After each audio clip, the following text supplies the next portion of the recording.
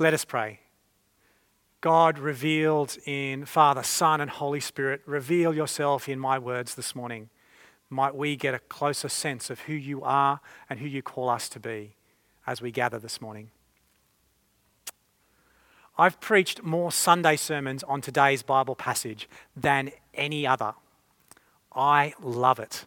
There is so much richness and depth to these 5 verses that I don't think I could ever run out of sermon material. Every 3 years, this passage is the text for Trinity Sunday, most likely because Jesus uses the words, "in the name of the Father, and of the Son, and of the Holy Spirit." There's actually not a lot of reference to the Holy Spirit in Matthew's Gospel.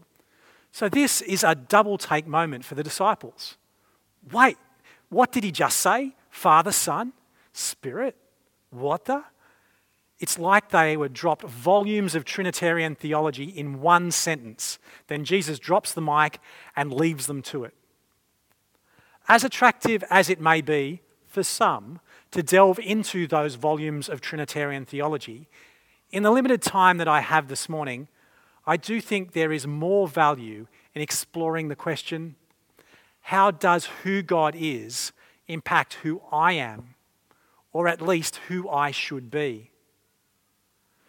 My years of theological study and my personal formation in my Christian journey have left me with a level of understanding about God as Trinity, but still with many unanswered questions and gaps. The best advice I can give is to be faithful to what you do understand and leave the mystery to God. The biggest gap in my understanding is that the triune nature of God as Father, Son, and Spirit, with all the added extras that the creeds of the church try and explain, is not normal to the human experience.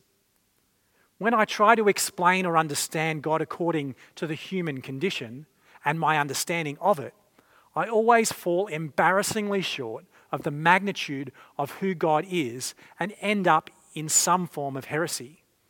The God I have encountered is way bigger than my head can comprehend or explain. God is anything but normal.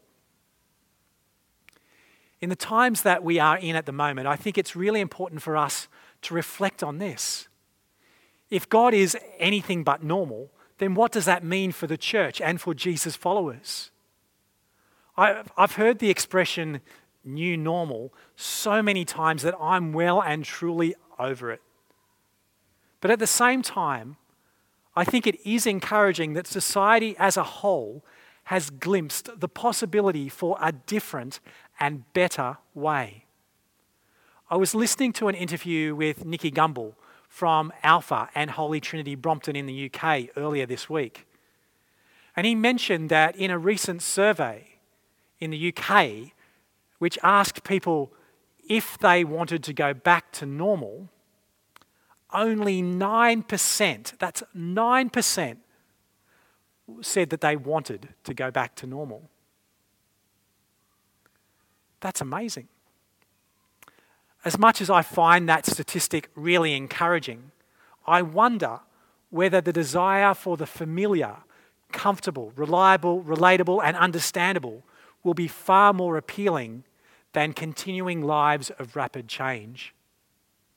I have to admit that since the announcement last Sunday that Queensland was moving to stage 2 early, I've been all consumed with questions like, what can we do that we used to do and do it safely and inclusively and in a way that enables us to work within our capabilities and capacities as a church? What should we be rethinking? What should we not be rushing back to? What is never going to be possible again? It's been doing my head in. It would be much easier, so much easier, to do the things the way that we used to do them, or at least as much as we are able to, and not worry about anything else until it's possible to do everything we used to be able to do again.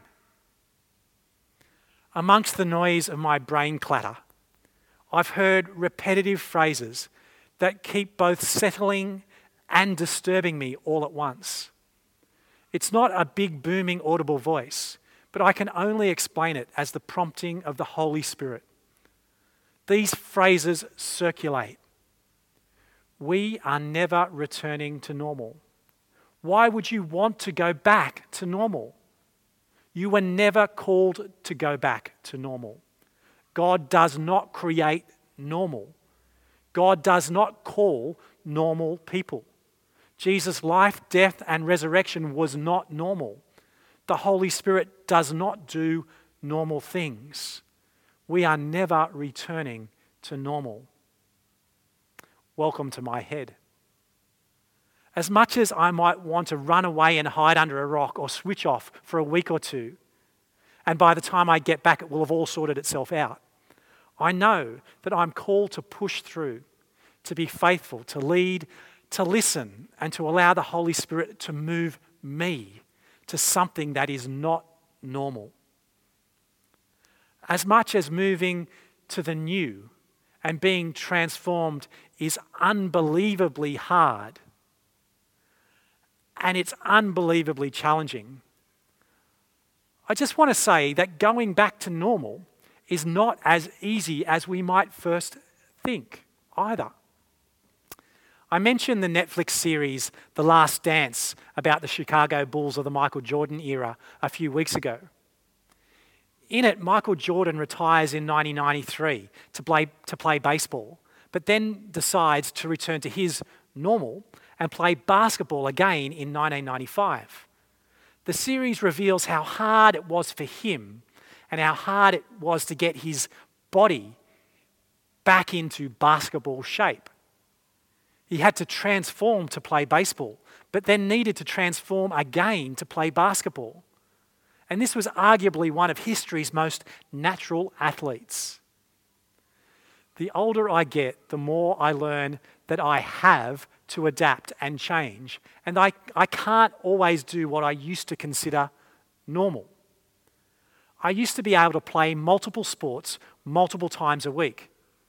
If I tried to do that tomorrow, my body would rebel. I used to be able to work late into the night, but I find my ability to concentrate in the wee hours of the morning has left me. I used to be able to write and play songs with all the chord shapes that I knew how to play, but the arthritis in my fingers only lets me play a limited number of these today. Only a couple of months ago, I was going to the gym 4 to 5 times a week. If my gym reopened tomorrow and I went back to normal, I would be hurting for months. I can't find anywhere in Scripture where God calls us to return back to normal.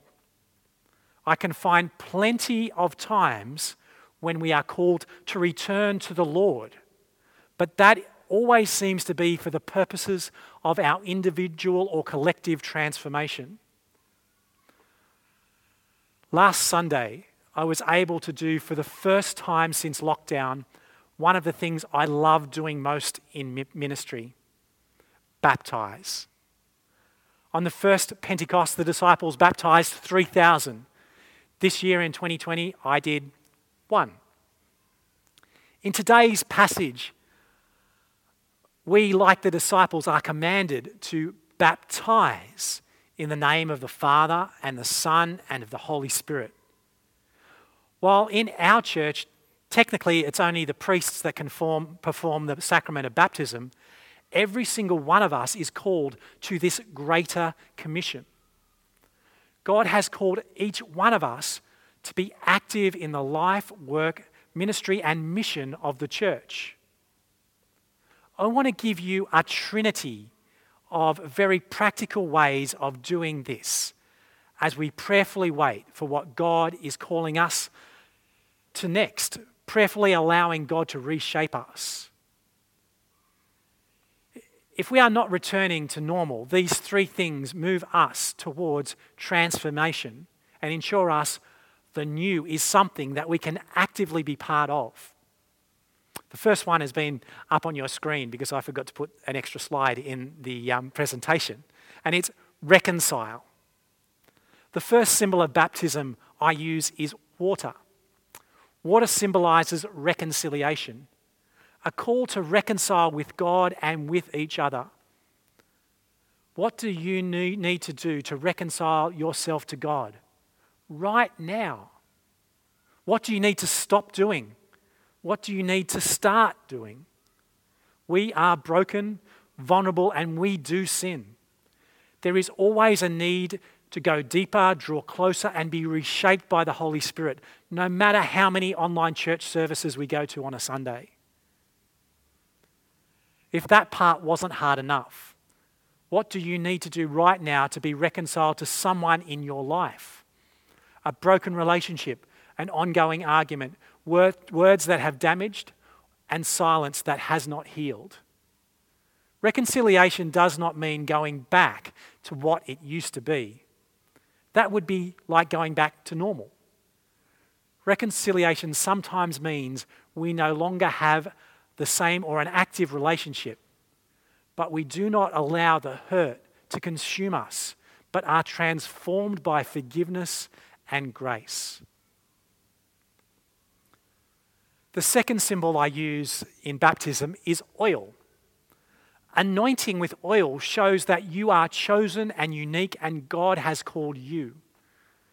How transformative would it be if you could see yourself as God sees you? It's often one of the hardest things to do, and that's where Christian community is so vital.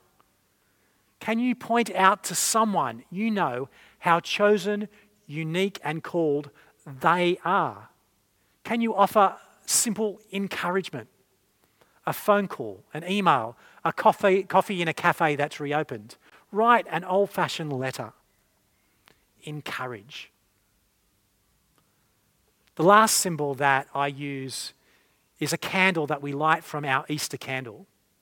I explain that it reminds us that when times are dark and hard, Jesus is always with us and we are never alone, just as we are promised. And remember, I am with you always to the end of the age. I said last week that there is nothing more powerful and impactful than God at work in the life of a follower of Jesus. It can be as simple as praying this prayer right now.